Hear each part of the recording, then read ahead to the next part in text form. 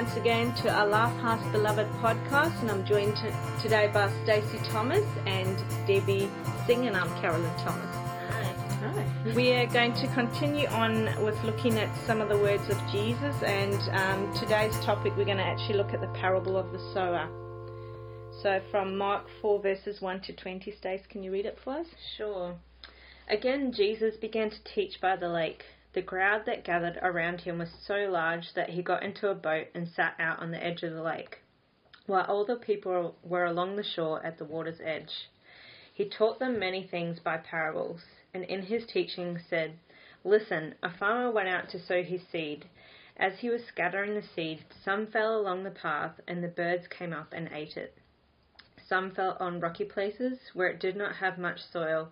It sprang out quickly, and because the soil was shallow. But when the sun came up, the plants were scorched, and they withered because they had no root. Other seed fell among thorns, which grew up and choked the plants, so that they did not bear grain. Still, other seed fell on good soil. It came up, grew, and produced a crop, some multiplying 30, some 60, some 100 times." Then Jesus said, "Whoever has ears to hear, let him hear."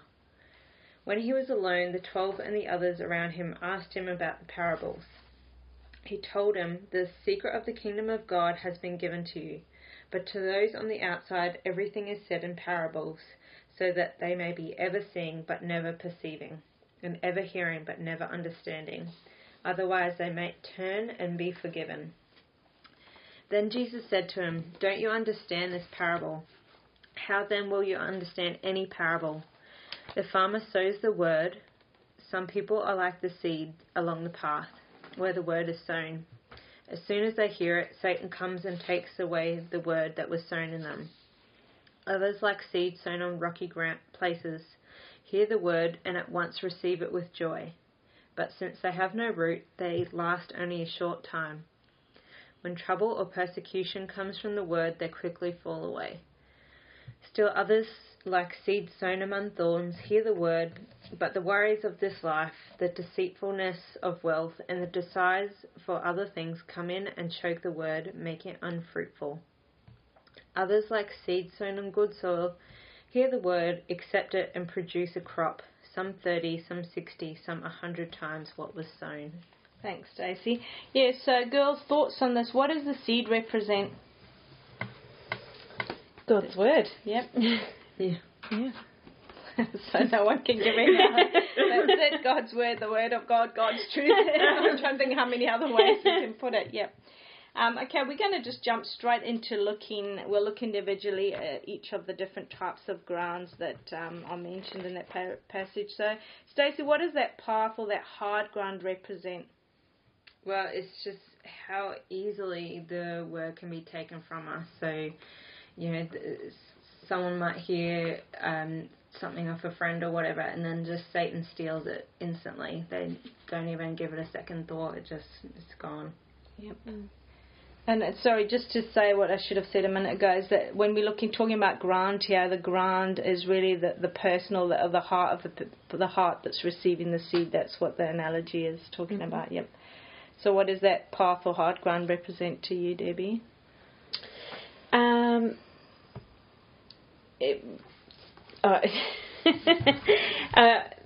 So basically what Stacey was saying, it's the unwilling heart to accept the truth or just be plain against it. Yeah.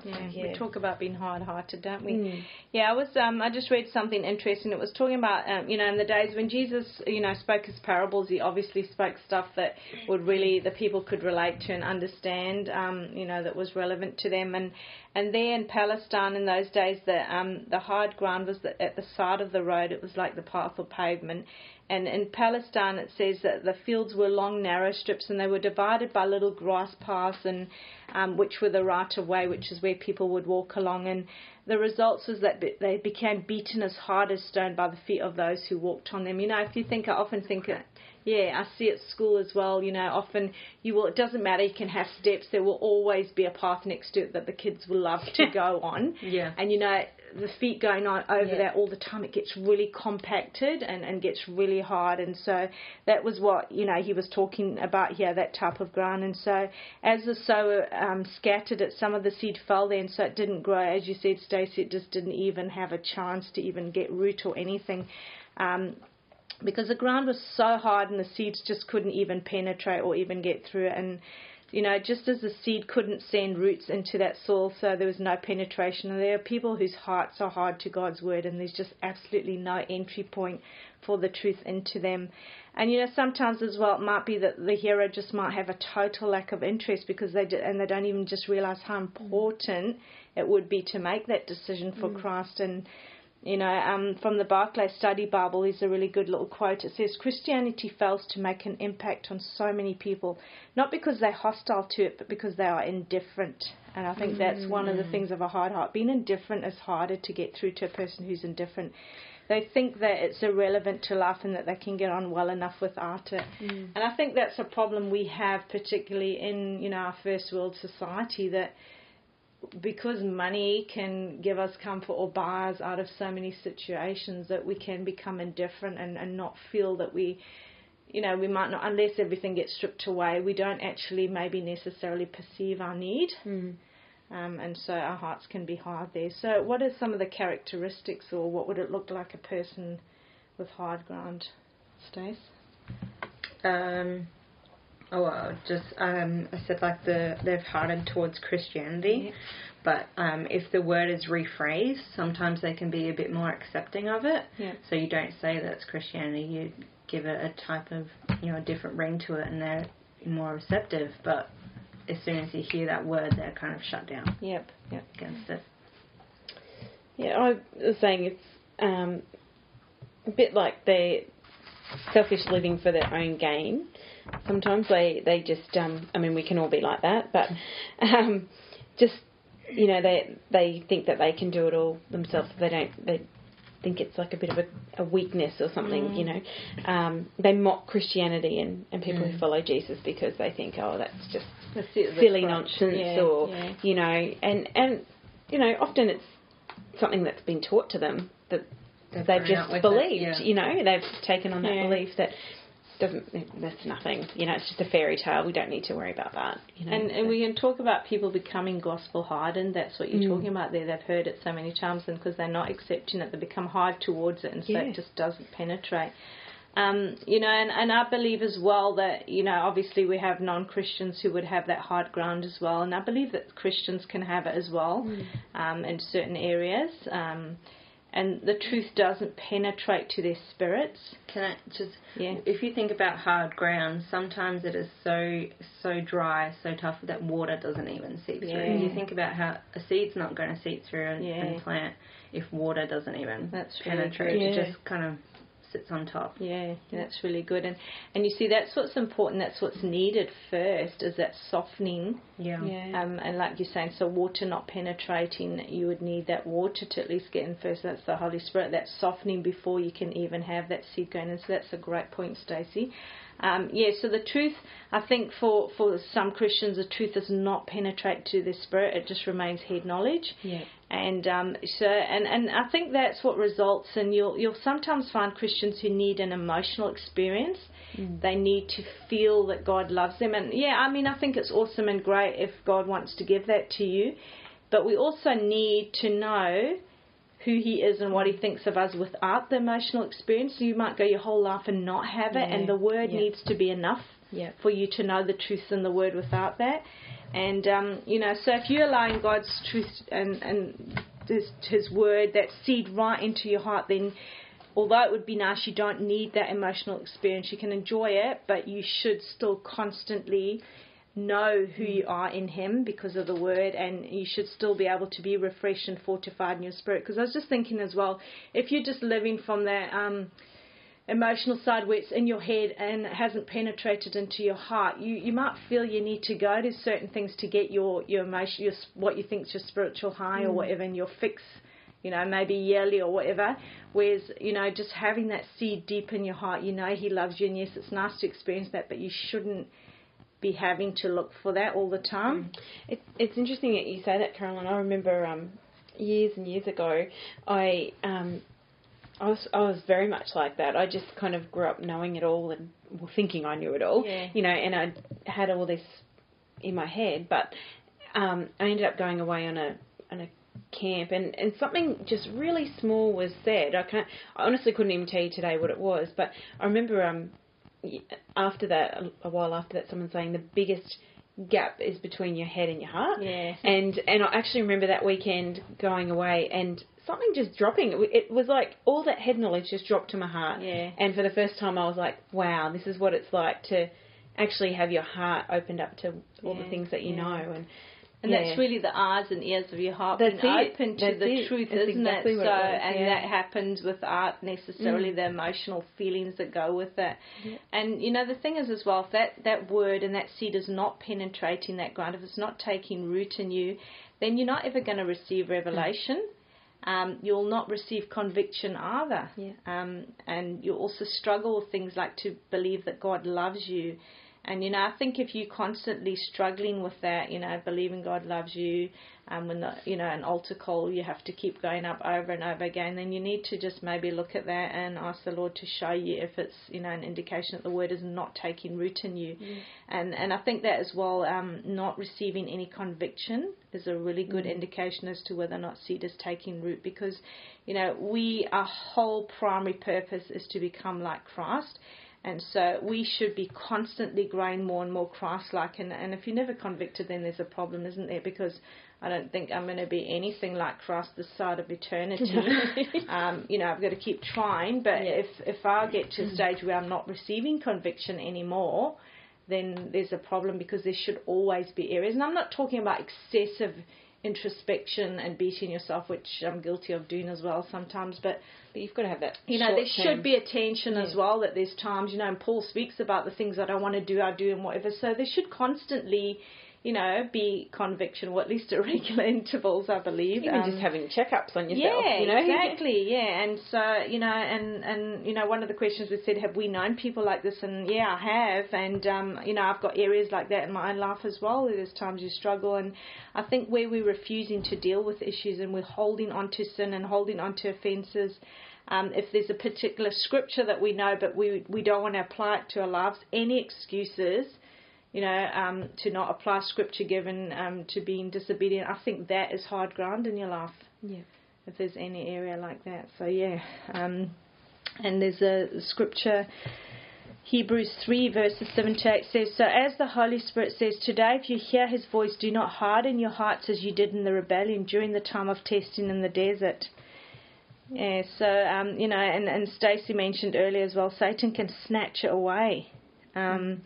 And how it gets snatched away is that we believe lies, we have deception, we have wrong belief systems, we basically have unrenewed minds, and so we're not receptive to the truth. And if you don't have that word in your heart taking root, then you're not going to be able to counter the lies. And so that's going to result in you being held in bondage, and you've got actual blockage to the word. And, the Bible talks as well about being double-minded, and if you've got hard ground and you're not letting the word take root, you are going to be double-minded, and so at the very least you've given Satan a foothold in your life, and your minds aren't captive, they rule you, and so, believing lies and strongholds is going to be hard ground, because you're not giving it over. Yeah. You're not countering it with the truth. All right, so have I said it all? Yeah, great. All right, so what does the rocky ground represent? Stacey, can you just read Mark 4? It's that same scripture, just verses 16 and 17 again from... Oh, sorry. Others, like seed sown in rocky places, hear the word and at once receive it with joy. But since they have no root, they will only last a short time. When trouble or persecution comes because of the word, they quickly fall away. All right, so what's that rocky ground, Stacey? So, it could be either a baby Christian or whatever it is. They are able to accept the word and listen to it, but for that very short time, and they don't develop that knowledge and understanding, and it just kind of falls away. That's good, yeah. Debbie? Yeah, I was thinking of, people that aren't really settled, like they flip from one belief to the next. Yeah. There's a lot of, I've got a lot of friends. Yeah, like, you know, I said that, you know, they can sometimes just take the truth and throw it in their little mixed bag of beliefs and walk around with that. Pull out what attributes they like of each one. Yeah. And so, you know, stuff gets in there and, you know, it can start to blossom, but it's all very, you know, shallow and, you know, that's it. You know, like it. But, you know, like, of all the people I know, a lot of my unsaved friends fit in this category. So you know, they can get excited about different things and lots of good stuff comes out, but their passion just dies out for it, or you know, they're like, oh, that's really great, yes, I'll take that in, and things, like I say, bloom, but not for very long. I like, you know, both of you have talked here about it just really being in terms of, you know, receiving it and something happens, but it's just a shallow thing. And, you know, because when I used to read that, I sort of just thought rocky ground is ground with all these stones and rocks that have to come up. But, you know, I was just reading in the Barclay Study Bible, and it explains it there, you know, for the times that Jesus was talking about and where they were, the countryside there, that it was actually a narrow skin of earth over a shelf of limestone rock, and so there was a bit of soil, but it was not deep at all, and so the seed falling there would germinate, as you girls have said, but the soil was so shallow and it had no nourishment and moisture, and so the heat of the sun would soon wither that little sprouting seed, and it would die quickly. And you know, we've been with the kids at school, we're doing living things at school in science, and so we've been doing, you know, bean seeds. I got them to grow bean seed plants, and you know, we just put it in cotton wool in a cup, and within 2 days it already had sprouted roots. And I was just saying to Stacey last night, that same bag of seeds that I've kept in the dark cupboard for 2-3 years, because it's a big bag and I keep using it, and nothing's happening to them there. So I sort of thought of that like the hard ground, you know, it's dark and there's nothing happening, and just watching these bean seeds grow their roots, and some of them after a week have already got like a tall stalk and everything, and they look great, and you know, they've grown, it's amazing, they're green, they've got leaves, but I know that they're going to die very soon because there's just the cotton wool, there's no substance, there's no soil, no nourishment.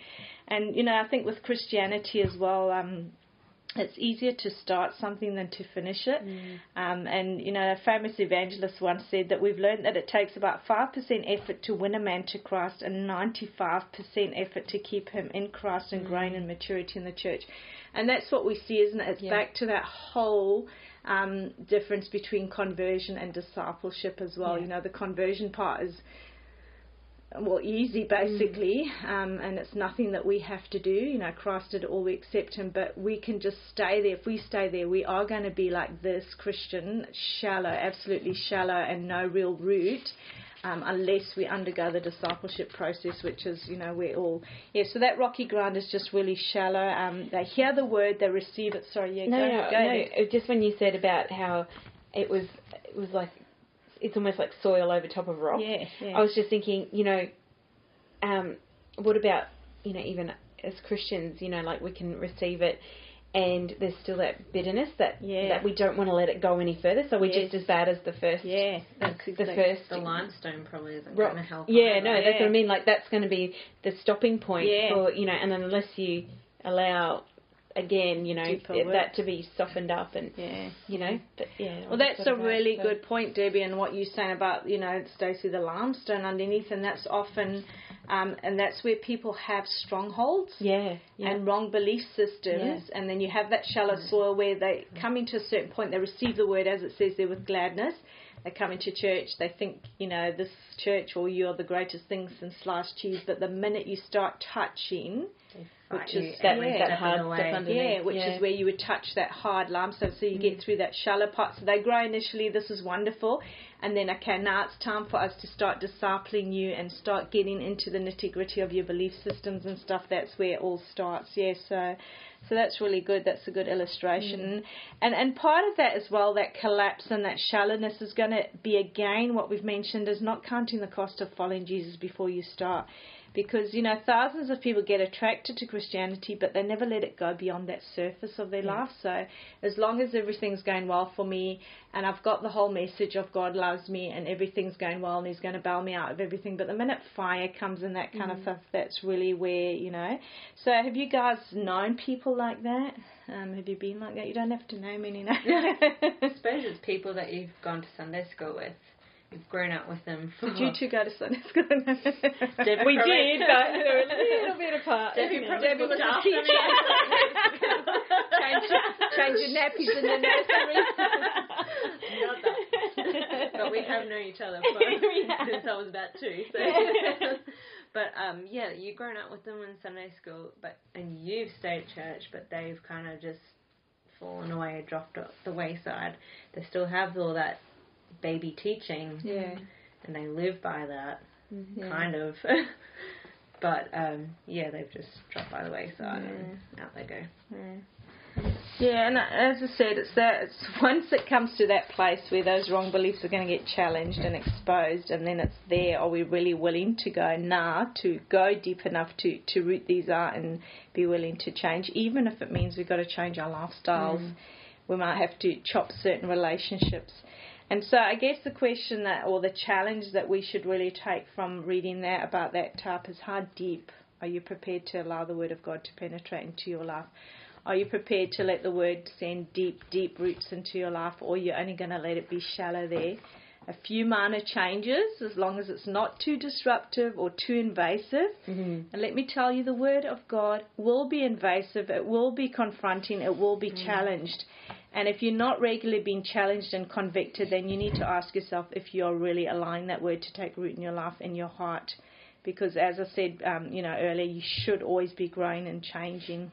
And, there is that constant struggle between the flesh. So, So rocky ground, shallow.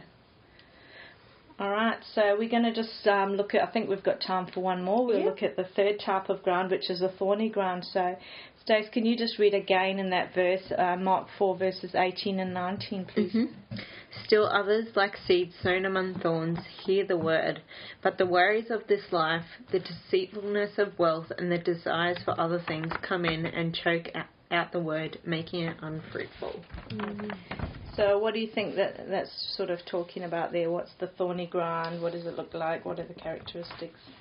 So, again, the words receive, but the desires of their old life are too much to walk away from. Yep. So, and I think there's probably been times in my life that I've been in danger of becoming like that person, but I'd like to say I was more grounded. I've put things in place to not just allow that to. When you talk about being more grounded, it's really letting the Word ground you, to take root in you, isn't it? And holding on to that. And not be willing to just let it go. No, that's good. I think it's also the people that haven't wanted to pay the cost. Yeah. And therefore they've just been taken away by the Word. Not the Word. By the world. The world has taken them, away because it's just been too hard, and they found things that are glittery and better and whatever. So I like that, glittery and better. Yeah, well, that's what they think, isn't it? Yeah, so, in those days in Palestine, what the farmers would do if they had weeds in their field, they would cut off the top or even burn off the top of the weeds, but below the surface the roots were still there. And so obviously in time they'd grow again, and that choked the life out of the seed, and that's what you've both talked about. Like you said, Stacey, the world has taken it away. It's the cares of the world and that. And we can have that problem. We can have weeds in our life, and what I'd class as weeds, there's different things. There's obviously the interests of the world and other priorities, and there's also your wrong belief systems and your other sins that might be just below that surface, choking that weed and countering the truth and the word as it's trying to take root in. So all those things, if you don't deal with them and take them out, like the roots of a weed, it is going to choke the word in you, so you have to get it out. Do you think a third one could be even relationships? Yes. You know, like there you have to weed out those relationships, because if you're hanging around thorny people, you know, like, well, you know, weed people... well, anything that's pulling you away from the word and from God, which people can do. And I mean, we know the whole thing of transference of spirits as well, so what you're hanging around. And let's say you're hanging around with someone who is a slanderer or a gossip or whatever, and you indulge in that with them, then you've got sin in your life, and that sin is going to be choking as well, isn't it? It's going to be like a weed choking if you're not going to deal with it. And, you know, we can also, though, choke the word with our busyness. And we push Christ out. We might have too many other interests. And again, they might not all necessarily be bad, but if Christ is not our first priority, then all these other things, you know, creating wealth, doing your jobs, whatever, and we've got to ensure that he's the top priority and not other things. You know, and that verse 19 said, but the worries of this life, the deceitfulness of wealth and the desires for other things come in and choke the word, making it unfruitful. And so that there where it talks about making it unfruitful, that means it's yielding no fruit, so there's no results in your life. And that talks to the need to apply the word. You know, for it to take root and have an effect, you've got to apply it and you've got to choose to make it your priority. You know, I sometimes have people telling me that, I've used this myself as an excuse, I haven't been in the word this week, I've been too busy or whatever. And it's really like, well, then you should expect not to grow. You should expect not to change. You should expect not to have any intimacy with Christ. And I know that sounds really blunt, but really, that's true. That is where, you know, if you want to be in an intimate relationship with Jesus Christ, especially, you know, as a baby Christian, how do you get to know him? You get to know him by spending time with him and in his word. So before, you know, as a baby Christian, before you've even learned how to recognize his voice to hear it, you need to get to know him. And so if you're not in the word, you know, and so, we can't have all those things. We can't have relationship and growth and change if we're not going to do the yards of actually getting into the word and allowing that seed to take root in us and to get into us. You know, and think of it, if we think logically, if we want to be strong, growing, fruitful plant, we want to be oaks of righteousness, but we're too busy with other things that we can't even like dig that little hole and put the seed in, then how on earth is it going to grow? I mean, physically that's what it's going to look like, right? It's ridiculous to expect to grow, to be a planting of the Lord for the display of his splendour if the seed's not even been planted in the first place. So I guess the question is, if you really want to grow and have a relationship, then you will make that planting seed in your life to be your first and your most important priority above everything else, above your busyness. So anything else that you girls want to add to that? So that's thorny ground. No? We've pretty much covered it. I've forgotten. It's a really brilliant moment. That's why you got pen and paper jotted down. I know. It comes so quickly that I forget to write it down. All right, so we've looked at 3 of the types of ground, and I think we'll end off there today, and we'll look at the good ground next week. So thank you for joining us. Stacey will tell you where you can get hold of us. On our website at www.life-house.net, and make sure you pop onto our Facebook page and like us and say hi. Thanks, everyone. Thank you. We'll speak to you next week. Bye-bye.